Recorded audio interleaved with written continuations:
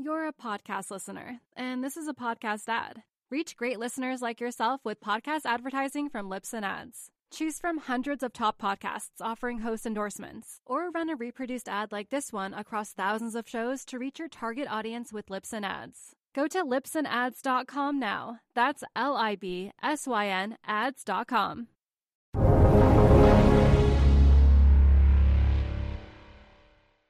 Welcome to the Real Vision Daily Briefing. It's Tuesday, March 29th, 2022. I'm Warren Pies, founder at 314 Research. Today I'm joined by Tony Greer, founder of TG Macro. Tony, good to have you back. How are you doing? I'm great, Warren. How are you doing, man? I'm good. It feels like every time we do one of these, it's been a pretty eventful market day. No exception today. So let's get to it. Let's talk about the action. What I saw out there, market rallying, obviously some reports that Russia, Ukraine could be cooling off and that Russian forces are retreating. And that kind of, lit the wick for all of these different trades that we've been monitoring starting to unwind. But in the background, some interesting and I think really much talked about developments economically. We saw the 2-10 yield curve finally invert. I don't know exactly where it closed, but at some point today, it was officially inverted for the first time this cycle, following on from the forward OIS curve inverting that we've talked about. So we see some ominous economic signs out there, some positive geopolitical signs, and the markets are, really, this has been the most hated rally I can remember in my trading career. So, and I have to admit, I haven't seen it correctly and didn't see it coming. So I wanted to pick your brain, see what your take on it all was and what was really grabbing your attention today. Yeah, Warren, it's this stuff is really, really tough to figure out right now. It feels like today is the first day in a while that we haven't seen 2-year yields roofing to a new high. So there's a little bit of a sea change there. We've got break evens pulling back off of the high prints in fairly large magnitude. So what it really is, we had that, inflation theme steamroll rolling for a while. We've had extremely strong commodities that maybe found their Icarus prints into the Ukraine-Russia story, backed off into a dip. And then, we saw a rally and now we're kind of consolidating somewhere in between. But like you said, we've got now, the Russia-Ukraine peace talk rumors flying around. We've got a slowdown potentially being priced in out of China due to their virus controls for what's going on there. It feels like it's just a little bit of a pullback in behind the FOMC, post FOMC rally. Everything took the air out of all of those commodity trades very briefly. And now I think the markets are just finding a range while equities retrace. But this retracement in equities is obviously getting very serious. You've got the NASDAQ pushing up against major moving average resistance levels right now. And to me, that's, kind of the key on how much further this retracement rally is going to go. But we're still being led, by the names that and the sectors that are kind of weak on the year. For example, today, huge bounce in retail, which is still down on the year. Home builders up 3% today. That is another sector getting trounced on the year.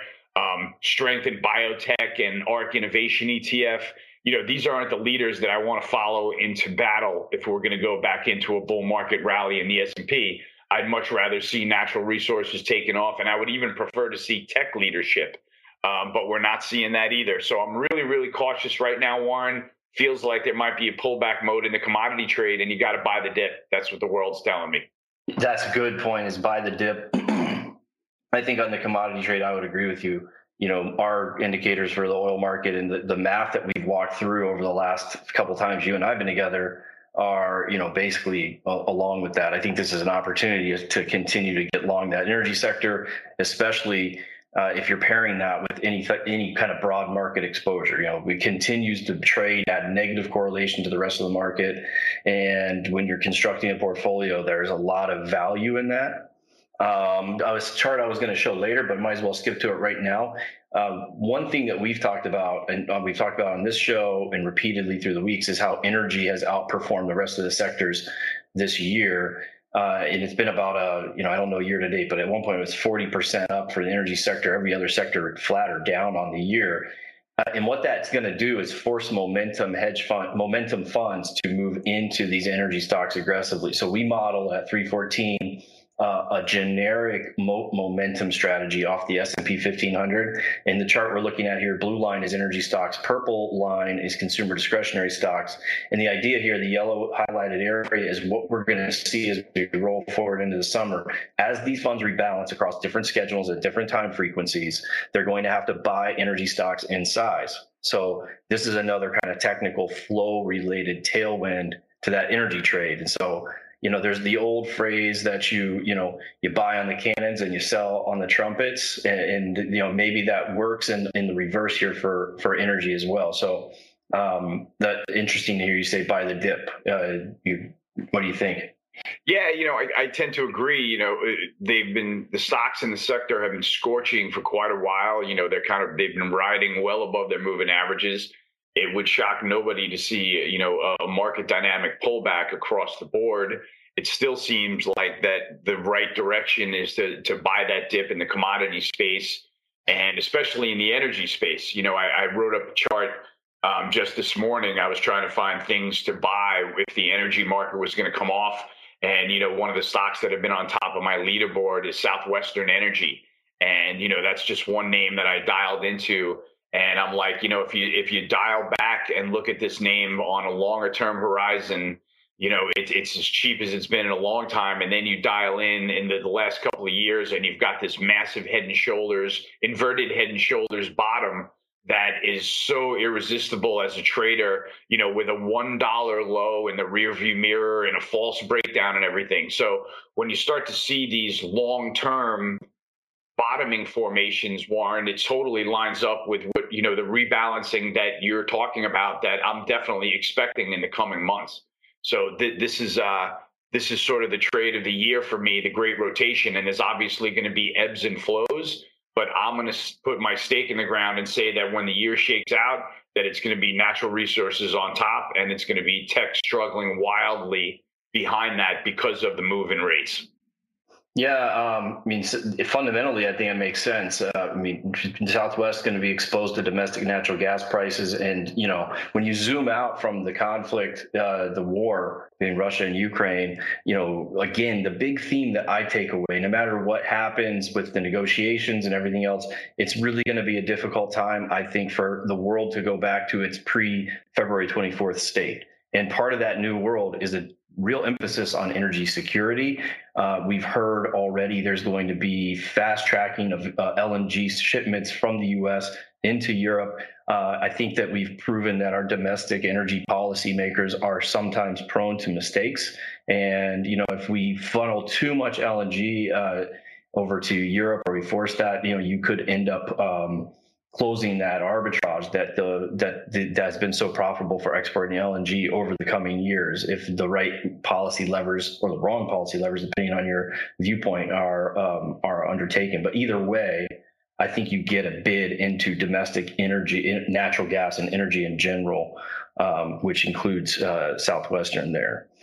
Yeah, it's key, I think, to stay pretty focused on the natural gas side of this equation and the reverberating effects of U.S. energy policy and European energy policy. We've been I've been speaking with Doomberg quite a bit, and we recorded an interview yesterday where we went over exactly what's going on, where natural gas is now spiking ammonia prices, which is now spiking fertilizer prices, and now you're seeing a lot of those fertilizers just become pure play arbitrages between cheaper U.S. natural gas prices and being able to, make fertilizer under these conditions and export it to the places where fertilizer is way more expensive. So, as long as that trade is alive, and it seems like it's going to be with us for a while, as long as there's going to be pressure on natural gas production, Europe's going to be under tremendous pressure to build up their storage over these summer months, and we'll see if they take that opportunity.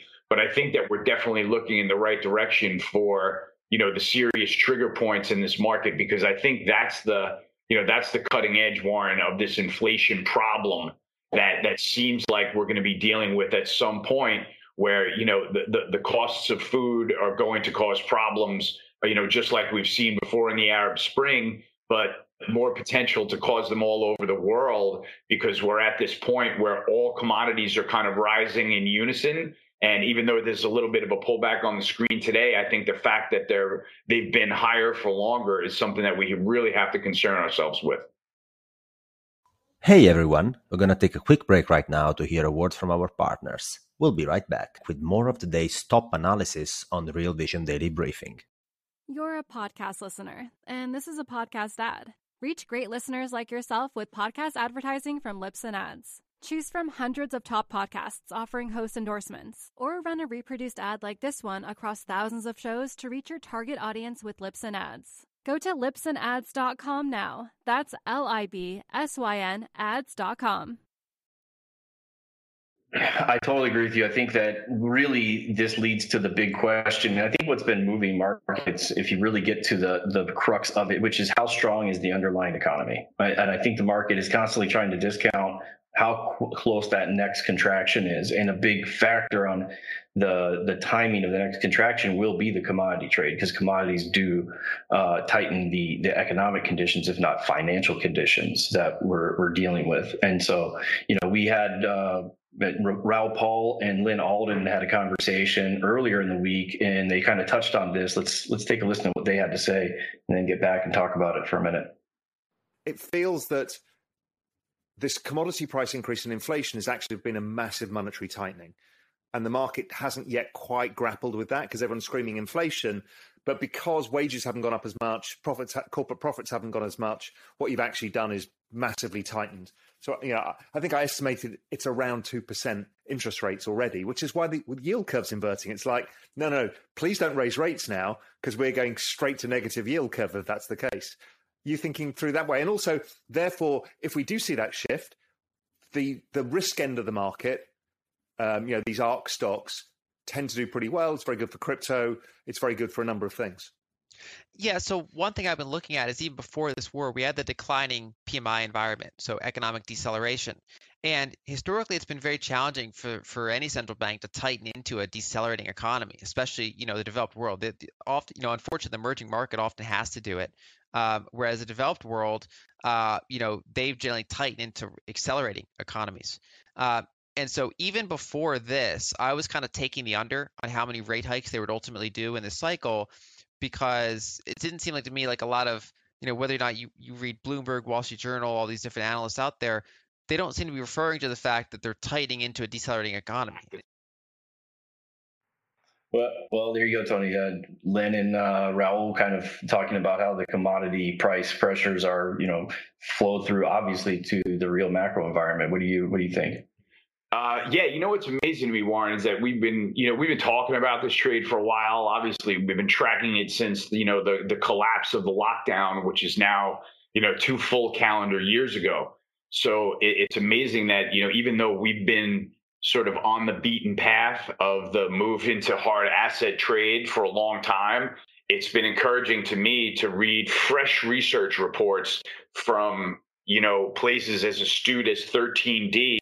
And you read their report from over the weekend, and they're talking about, a potential sustained shift into the new market leaders being commodities, commodity-related sectors, and markets that are likely to benefit from continued rising inflation.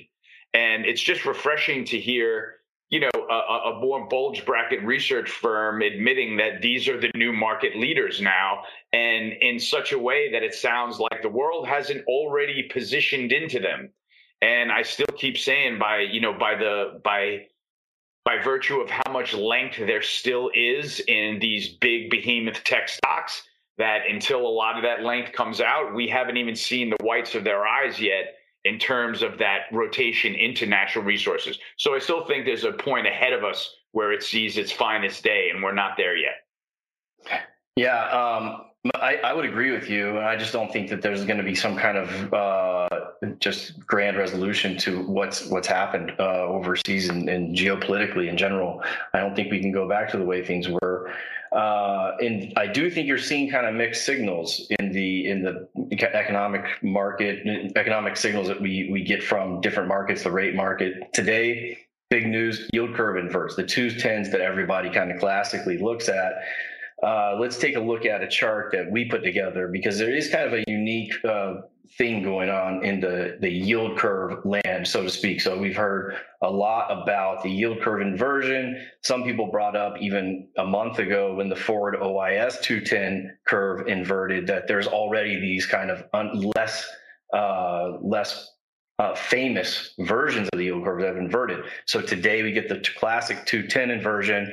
But when you look at the 1s, 10s, and then the 3-month versus 10-month, which is something the Fed has called out as what they're looking at, you're seeing those curves actually steepen a bit here recently. So there is a mixed signal that we're getting from these curves, and it's something that we haven't really seen recently. One kind of analog that we looked at was the 1999 to 2001 period, where we had a recession in 2001. You pull that chart up, and you can see the 4 yield curves that we look at here from 314, and you can see this order of inversion. We went forward OIS, then 2s, 10s like we saw today, and then 1s, 10s, and then the latest cycle is the 3-month, 10-month. And so you're still kind of a far distance between seeing this happen. But, if the Fed is as aggressive as they have signaled in the next couple meetings, then this thing could flatten and invert really quick on these other measures. So this is an analog to look at. And then we leave some stats on this table, on this chart, to show how much of a lead time you usually get between yield curve inversion and recession. It's about 20 to 24 months, depending on which one you're looking at. So it's not perfect. But this is kind of the table that I'm seeing and how it's set right now. What do you think, Tony? That is some really, really sharp analysis, is what I think, Warren. I appreciate that you share that. It's interesting to see the timing of how kind of those dominoes fall in the curve, right? And try to apply it to what we're seeing now. I'm not that smart. I can't track all of these curves and decide, what they're telling me. I've been leaning on the break-even 5-year really as my go-to inflation beacon as to what the market can tolerate. And so I guess it just shouldn't surprise me now that, as they've gotten so much farther away from their moving averages and the move has gotten so steep, that there's finally a reprieve in break-evens. There's finally, a couple basis points of reprieve in rates. The market's reacting accordingly in a slight unwind of the great rotation. It all seems like it's falling right in, between the ebb and flow. I mean, we're still working off the effects of the post FOMC rally, right? I mean, the Nasdaq, the S&P now is up almost 500 S&P points since the day before the FOMC meeting, March 16. So it still seems like we're in that sort of runaway short covering freight train, and we're going to see where it tops out, and then we'll make our next decision on the S&P. But I still think that the natural resources sector is one that's going to come roaring back, regardless of which way the curves meld, because I still think that with this attack on supply, that those sectors are going to be the ones that perform this year. Yeah, the way we tied it up, because we're kind of confused too. So, it's not that we have all the answers. We just like to look at it and try and orient ourselves through data. But the way we kind of tied it all together is we created, all right, let's blend these various yield curve signals and then also look at like high yield spreads. So we kind of have our own 3-factor blend of financial conditions. These are all things that the Fed has talked about. And what's interesting is at different times and historically, the Fed picks different measures of the yield curve to pay attention to. So if you go back to 2016 papers, they were talking about what they call the excess bond premium, which is really just credit spreads versus the 2-10 yield curve. That's 2016. In 2018, the San Francisco Fed wrote a whole paper about the 1 versus 10, 1-year versus 10-year yield curve and its predictive power. And now what we have is Powell picking the latest possible cycle version of that yield curve to help drive their messaging. I think you can kind of pick and mix and match whatever yield curve you want. But what we did is we blended a couple of the Fed's mentioned curves, the 1 versus 10, the 2s versus 10, and the high yield credit spreads. And we created a recession probability model from those 3 factors. You can throw that on the screen. And the bottom line, however you want to slice it, is that we've seen, according to just these 3 factor probability model, recession probability in the next 12 months has gone from 10% heading into the year, so almost very little probability of a recession going forward, to about 40% on these 3 factors. And so this blends the yield curves. It kind of takes away that divergent effect of the various measures that you could have with the yield curve. And it also throws in credit spreads, which is another thing, another financial condition that the Fed has pointed to as being really predictive. They did that in their 2016 paper of forward economic growth. So this is our best guess at where we're going. And so however you slice it, it looks like we're closer to a recession today, much closer than we were at the beginning of the year. And I think that is the aggressive Fed policy, and now just commodities spiking everywhere. And again, we don't see a really short path to resolution for this. So, I think you got to stay on those trades as a hedge to the rest of your equity portfolio for sure. Makes sense to me, man. It doesn't look like they want to stop right now. They're taking them right. They took them, right into the close. We had a little bit of a dip in gold today that kind of shakes up the commodity trade and all the inflation players like myself. I think it's relevant that 10-year yields are finally testing the downtrend in Raoul's chart of truth. And I think that how that plays out is probably going to determine how the next quarter goes. So maybe if we bounce off of the resistance level in the chart of truth and back off because we're pricing in a little bit more stagflation, I could certainly see that being one scenario for the next couple of months. And I could certainly see this just being a little bit of a pause at the trend line, and bonds continue lower and yields continue higher, just because that inflation, the natural inflation buzz is not going to go away from underneath the markets. We are definitely going to run into we're still going to be printing higher gasoline prices. We're going to continue to, the jet fuel prices continue to rally. There's very low inventories and distillates across the board. So, I just don't think that this inflation problem is just going to fly back into the bottle. We're going to take another quick break to hear word from our partners. We'll be right back with more of the day's top analysis on Real Vision Daily Briefing. You're a podcast listener, and this is a podcast ad. Reach great listeners like yourself with podcast advertising from Libsyn Ads. Choose from hundreds of top podcasts offering host endorsements, or run a reproduced ad like this one across thousands of shows to reach your target audience with Libsyn Ads. Go to libsynads.com now. That's LIBSYN ads.com. Yeah, it's going to be difficult. It's hard to see that path. Kind of to something you brought up earlier, but we're getting questions about it right now, is just expound more on your view on wheat and fertilizer. What are you seeing there? I know you said you talked to Doomberg about that, and it's something you've been paying attention to.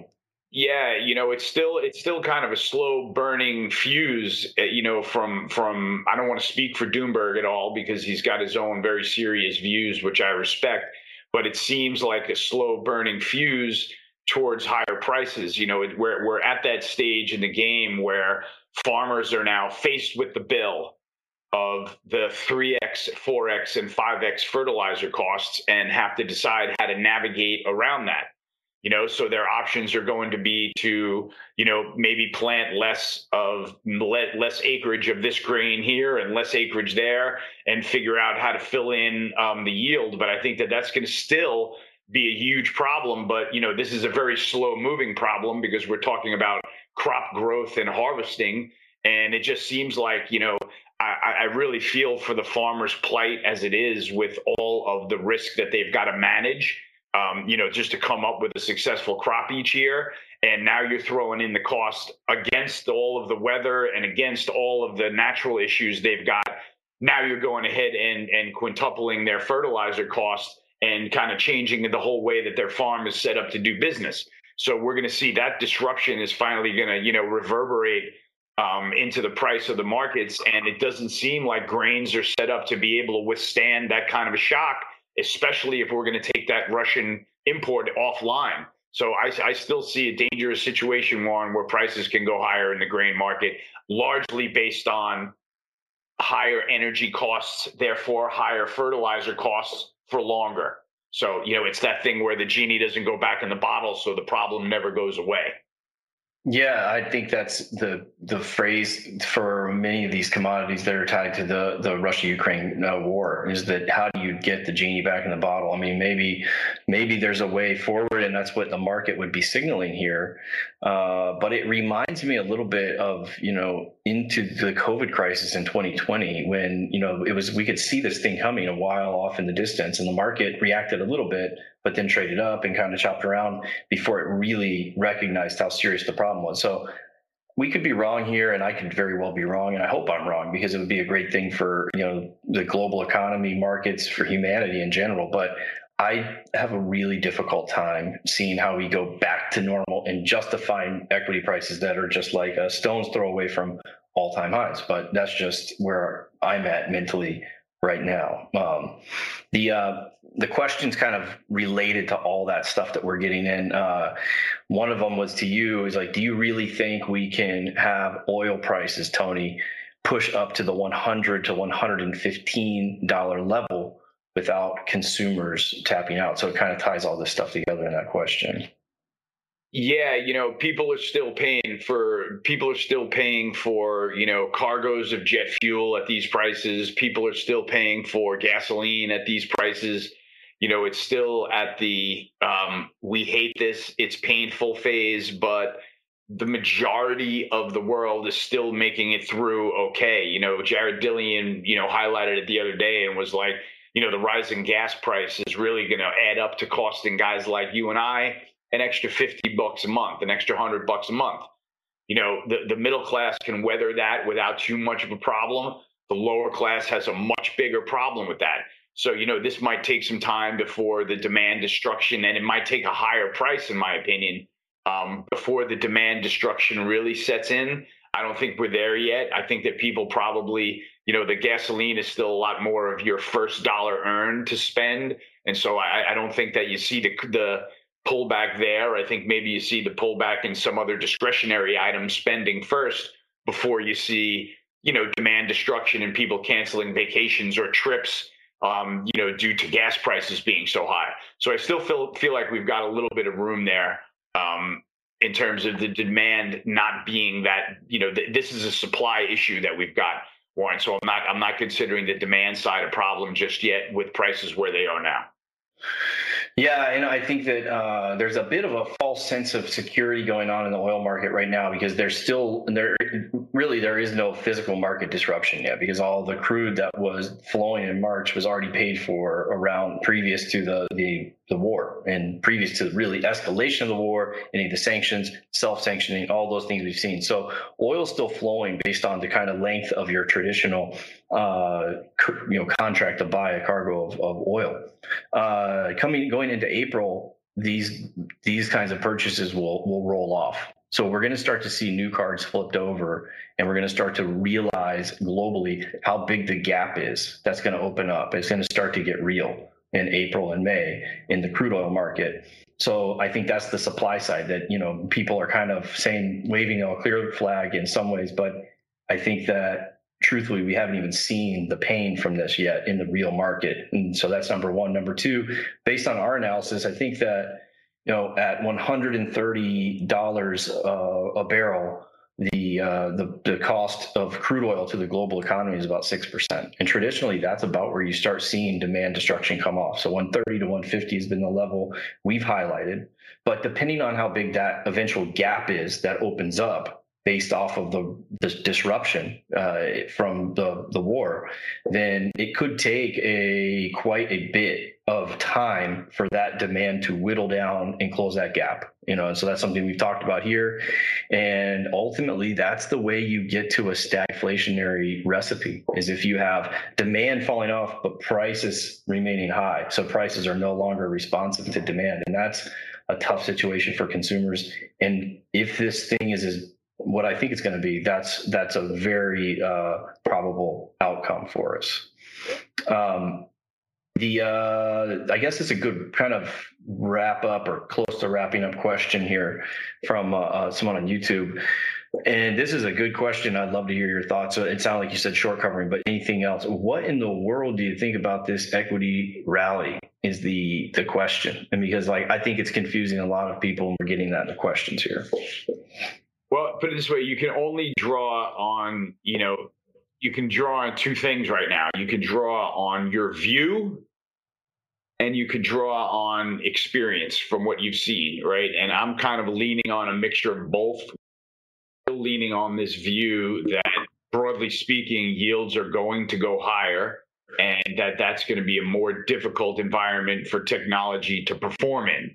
So with that being my view, I've still got the experience right now of having lived through and traded aggressively through the .com crash. And if you were around for that, Warren, you remember that the short covering rallies were steep in price and they led everybody back into the markets and they led everybody to believe that everything was going to be okay. And then they were very punishing and violent, from points after that. So I can feel this being sort of, the eye of the selling storm for tech, where we saw that initial breakdown as the reaction to higher rates filtered through the markets. Now we see the Federal Reserve naturally show up on March 16th and rescue the NASDAQ from 20% bear market territory into a straight up bull market rally, right? That seems like something that is within their rhyme and reason to be able to concoct.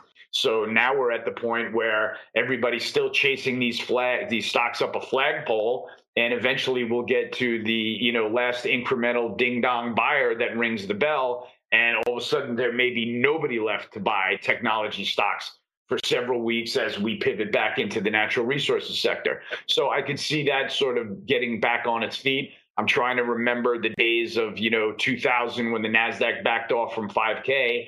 And I can't tell you how many times I've looked at the charts recently and remembered how many times the stock market got back up above all the moving averages and closed up there for several days and then literally fainted and was 20% lower in a month. So, you've got to have some recollection that these are how bear markets in certain sectors develop, that we are not out of the woods in terms of technology entering a bear market because of higher rates. And you kind of have to not leave your feet in terms of establishing, what you want your view to be towards this rotation, and, use the ebbs and flows of the market to establish your positions, if that's fair. Yeah, it makes total sense to me. I think that's a good place to wrap it up. I think the bottom line that I'm hearing is that we're still in a bear market. Remember, I think it was 2000. We had NASDAQ had a 40% rally in 2000, the year 2000, still while it, bled out over the next few years. So, you have to keep a perspective during these times, but I think you also have to keep an open mind. So, we'll be, I think key to that is having models and indicators that are agnostic to the narrative that you tell yourself and the story you tell yourself. So that's what we're going to try and do. And hopefully we can bring some of that on the Tuesdays when we do this daily briefing stuff. So. That's a great point, Warren. I like your style. I also like your sort of semi G.I. Joe looking haircut there, but I don't want to be very controversial. I don't want to be too controversial on the daily briefing. Keep my name out of your mouth, Tony. Or if we're in the same location, I might have to come up there. This doesn't have to get heated up, Warren. We're just talking about markets. All right. It's a haircut comment. All right. I understand. You don't have to get offended. What a great way to end the daily briefing. That's man. About as natural as the one that we saw the other night. That was perfect. That was really great job covering the markets today. I think that was a really useful chart with all those curve inversions and things like that. So thanks for pointing that out. Yeah, thank you, sir. Appreciate it. Always appreciate talking to you. Good time. And no slapping here. We're gonna keep our hands to ourselves. So no drama here in the daily briefing. Yeah. All right. Thank you for joining me. Thank you to everybody for watching. Have a good one. Have a good one, gang. What's up, revolutionaries? Thanks for tuning in to the Real Vision Daily Briefing. For more content like this, head over to realvision.com and get unfiltered access to the very best, brightest, and biggest names in finance. You're a podcast listener, and this is a podcast ad. Reach great listeners like yourself with podcast advertising from Libsyn Ads. Choose from hundreds of top podcasts offering host endorsements, or run a reproduced ad like this one across thousands of shows to reach your target audience with Libsyn Ads. Go to libsynads.com now. That's LIBSYN ads.com.